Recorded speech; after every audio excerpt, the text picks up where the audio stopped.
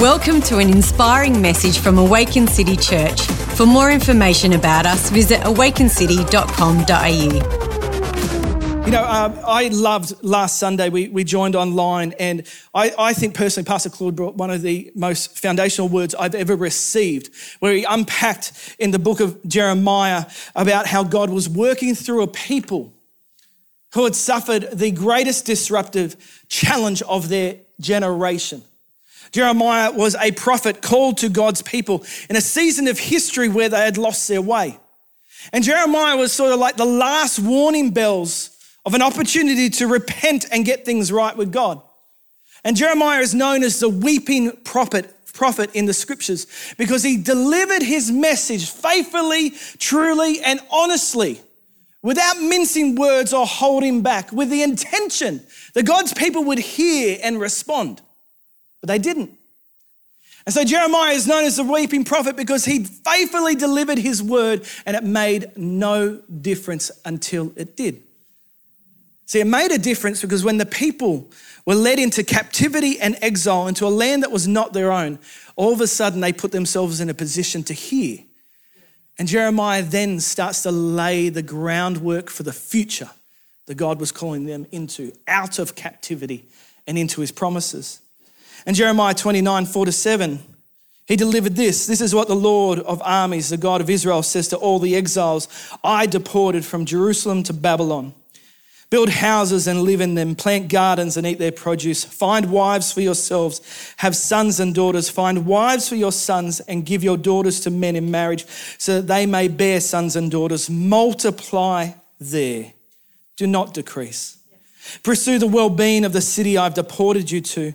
Pray to the Lord on its behalf, for when it thrives, you will thrive. Here's an idea. I believe that God is calling us through every situation and season to build a life that thrives. To build a life that thrives. And it's an invitation where everything that Jeremiah had listed there required the people to partner with the Spirit of God.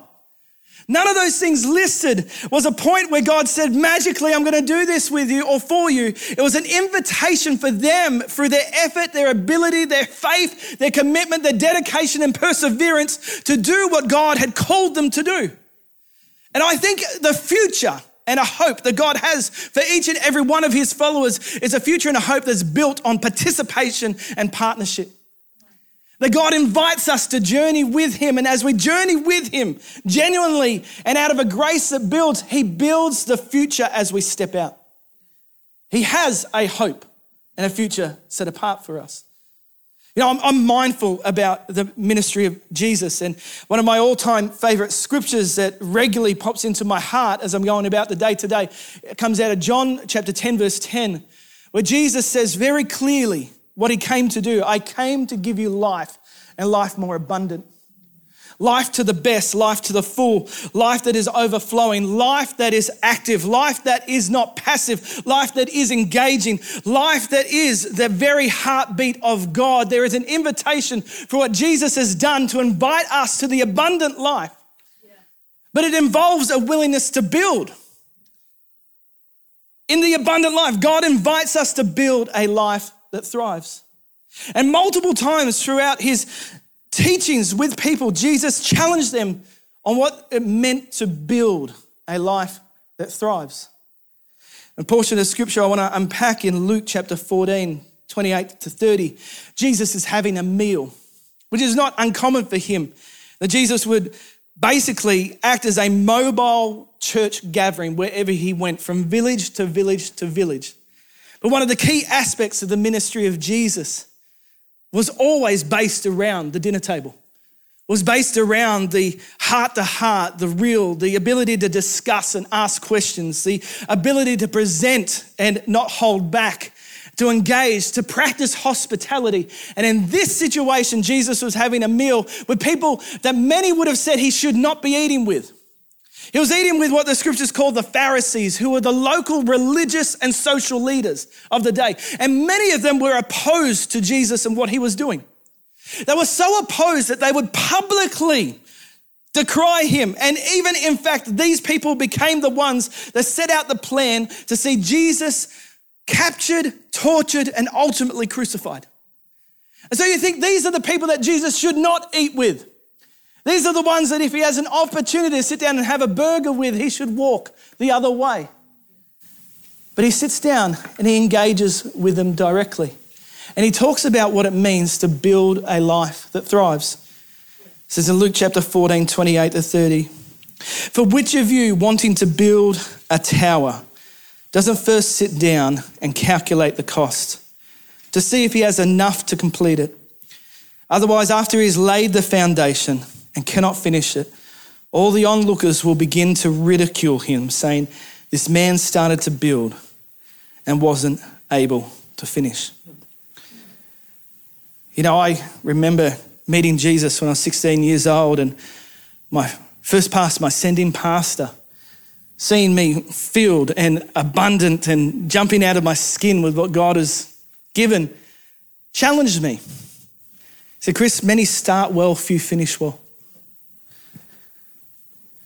David Allen, the great productivity expert and entrepreneurial coach, said, "Much of the stress that people feel doesn't come from having too much to do.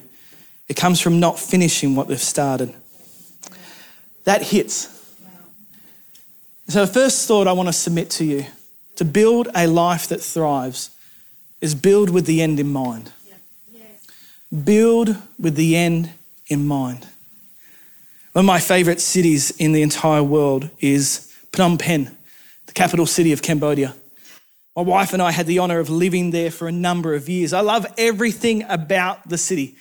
I love the funky smells. I love the street side stores that sell pig's parts that you can't possibly name, that have been marinated for days just to give it a certain flavour that overcompensates the flavour that it would naturally have.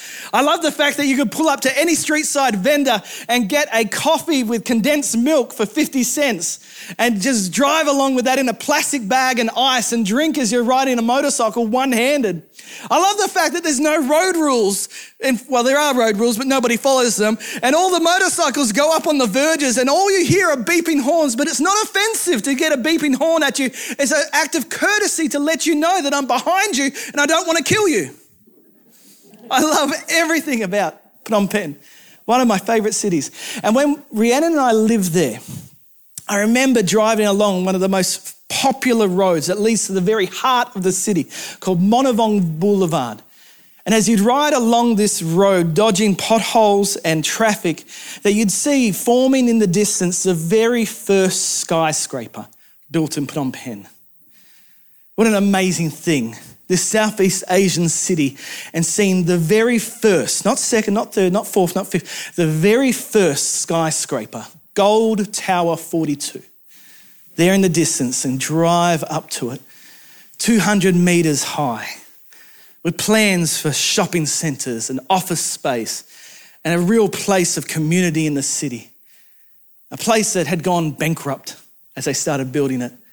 Because when Rhiannon and I moved there, all Gold Tower 42 is cement blocks stacked on top each other, 200 metres high. And the company that had started the job hadn't counted the cost and had lost the ability to finish it. And so from 2009, 2010, 2011, 2012, 2013, 2014, 2015, nothing happened except for this giant 200-metre cement eyesore that was a reminder in the city that many start well but few finish well. The place was a hotbed of activity because the local law enforcement would hide at its bases and jump out and catch unsuspecting traffic like Australians on motorcycles or Australians in cars driving past the Claude to the airport at a time where the police jumped out and offered the opportunity to give them a bribe. And it became a centre point of the city for all the wrong reasons. Because many start well, few finish well. You've got to build with the end in mind. You've got to build with the end in mind. It's not enough to start something, it's more powerful to finish something. And so I'm mindful in the day-to-day that we have that some of the keys to building with the end in mind, first off, begins with this idea is, can we see what we need to build? Can we see the life that God is calling us into? Can we see the future that he wants to create as we're willing to step out by faith to see him add to the bridge as we're going over the chasm? This idea of seeing the future begins with our ability to dream and imagine what God's called us into. That as a parent, we're called to disciple and empower our children to be everything that they're called to be. That when I look at my 10-year-old, my 6-year-old, my 4-year-old, I imagine them at 21 years old and who they are and how they've been formed and how they follow Jesus for themselves and what they're becoming. And I understand that in seeing that, I have a part to play in seeing that fulfilled. And that when I lose sight of that vision, I allow the busyness of now to take me away from sowing the seeds of the future. That as an employee in a workplace that's just caught up in the mundane, the day-to-day, that loses sight of the fact that God has maybe placed you there to make a difference, to pray for your business, to pray for those that you work with, to see the kingdom of God extended through even situations that you did not expect or want, and that you can see a future for why God has placed you there and what he's called you to. That for business owners that are out there on the edge, creating from scratch, that God has called you to dream but persevere in the dream, because those that build to last build a legacy. You've got to build with the end in mind. A life that thrives begins with the idea that God has called you to build with the end in mind. We've got to overcome the mess of now. The other thing that this story that Jesus unpacked, this idea of somebody not counting the cost, somebody who started something that didn't finish something, that I got to say, we've got to build big and don't settle. You are called to more than a ground floor experience. Your life is meant to be more than the beginnings of something without the extension of something. And I know that for many of us, it's impossible to imagine everything built up to the level that it could be, but all you've got to do is the next best thing, the next right thing, the extension that adds, the floor that builds, just one step ahead. All you need to do to build a life that thrives is just be willing to do one step, the next best step, the next best step, and that builds a future and a hope out of what God has put you in and is calling you out of. That the challenge is to settle, that thus far and no further, that what I've done's enough. It's not, because God has placed more in you. God is calling more out of you. Your life is built to thrive in him because you are called to more than the ground floor experience. That when people look at your life, all they should really be able to see is the fact that you're constantly working and building bit by bit. That you might not be Gold Tower 42 yet to 200 meters high, but if people can see that you're adding to yourself over time, the levels that rise to meet the call that God has for you. Don't settle. Dream big. Persevere. Hold on. Another time where Jesus talked about what it meant to build. He talked about the real world challenge that we all face and overcoming the distractions that stop us from building a life that thrives. In Matthew chapter 7, verse 24 to 27, he says, "Therefore, everyone who hears these words of mine and acts on them will be like a wise man who built his house on the rock." I've got to say that again. "Therefore, everyone who hears these words of mine and acts on them," hear and act, "will be like a wise man who built his house on the rock. The rain fell, the rivers rose, and the winds blew and pounded that house, yet it did not collapse, because its foundation was on the rock. But everyone who hears these words of mine and doesn't act on them will be like a foolish man who built his house on the sand. The rain fell, the rivers rose, the winds blew and pounded that house until it collapsed, and it collapsed with a great crash." Thomas Fuller, the English historian and writer, said, "What cannot be changed must be borne, not blamed." We all face the rain, that drizzle or that downpour that tests our seal and our structure. that regular hitting down that tests our seal and our structure. We all face the floods, those unexpected, quick-moving events and circumstances that seek to sweep away our vision, our purpose, and our dreams. We all face the wind, that constant pressure that is blowing to steer you off direction and down a path that you weren't intending to walk. We all face these things. Jesus was clear that if you want to build a life that thrives, it has to be built on the rock. And the rock is definitely Jesus himself. But the point he was making is that we need to hear him and act accordingly. That the truth to building a life on the rock that is Christ isn't just an act internal, it's an act external. That we both know and do.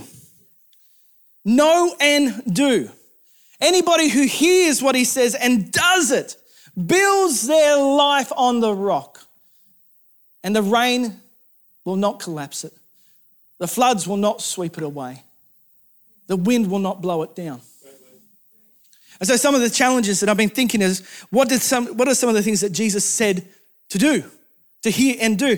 And I'm mindful that he challenged us to love one another as he has loved us. And in this season of disconnection and disengagement, I feel more challenged than ever to lean into the idea that proximity matters, that life together matters, that the long haul matters, that people are worth the journey with. That I think the key to a life that thrives is willing to do a journey with people and a walk with Jesus for the long haul. There's something that unlocks our future as we journey together in him. That the idea of committing to a connect group, that committing to gathering together, committing to catching up with people, committing to doing the journey of faith causes us to grow and build a life that thrives. A couple of weeks ago, I was playing basketball on a Tuesday night, and it happened to be Geordie's birthday. We've been playing basketball together for about 4 or 5 years now. Our team, the Rock City Blazers, is the greatest team that has ever existed. We're yet to win a title, and in fact, the last opportunity we had to win a title, I got kicked out of the stadium. But that's a story for another day. But on Geordie's birthday, we were down by 4 points. 4 points, and it's his birthday, and 1 minute to go, when I somehow get the ball at the top of the 3-point line, and without hesitation, I locked into that basket, I shot, and it swished. Didn't even hit the backboard or the basket. I was screaming as I ran down the other end, come on boys, we can do this. And then 50 seconds later, I end up with the ball in my hands and the opportunity to win the game, and I turn around and shoot, and I brick the shot. The buzzer goes and we lose by 1 point. What's the difference between 4 points and 1 point loss? Nothing. You still lose. And I was so disappointed in myself. It was his birthday. I wanted to give him a birthday present, a win. And I lost. But life's like that. Sometimes you have the ecstatic highs. I can't believe that happened. I can't believe that shot went in. This is the best. And then I can't believe I missed. And part of the keys to building a life that thrives is being willing to do the journey with others that stand and celebrate you with the highs, but stand with you in the lows. Proximity matters. To build a life that thrives, we need to be willing to hear what Jesus says and do it. Proximity matters. Final thought out of this account. We have to build to endure. Build on the right stuff. Hear and act. Build to endure. 2 Timothy chapter 2, verse 11 to 13. It says, this saying is trustworthy. For if we died with him, we will also live with him. If we endure, we will also reign with him. If we deny him, he will also deny us. If we are faithless, he remains faithful, for he cannot deny himself. A life that thrives takes hold of the future and a living hope. It endures you will stand. You will overcome. You will persevere. If you're willing to build a life that thrives. Endurance matters. Endurance matters. One of the favourite accounts I have in the scriptures is in the book of Acts, after Jesus has ascended to heaven. And these people who followed him for years start doing the things that he himself was doing. Accounts of people walking in their shadow, healing the sick. Accounts of people who had been fishermen, uneducated, pioneering new works of the kingdom of God. People building lives that thrive, all because they were willing to journey with Jesus. There's something about the endurance that builds in us the capacity to see a life that thrives. And I want to challenge us as we move into the future that God has called us into. You are called to build a life that thrives, a life that endures. You are called to build a life on the right stuff. You are called to see a life that is established and extended by his grace and his ability. You can do it through him, by his power and by his strength, with a willingness that says, Lord, build in me what you want to see. That I'm willing to do the deep work, that I'm willing for you to expose me and unpack me so that you can allow me to dig deep in you. And as I dig deep in you, the wind, the rain, and the storm will not wash me away. Let them come. Because Jesus, you're the one who walked on the waters in the midst of the storm, and you're the one that I follow. You're the one that had the boldness and the confidence to sleep when the boat was rocking. And when woken, spoke to the storm and told it to shut up. That as I follow you, Jesus, I become like you. As I'm willing to endure and hold on. Build a life on Jesus. Thanks for listening to this message. We hope it has blessed you. If you would like to find out more about Awaken City Church, visit awakencity.com.au.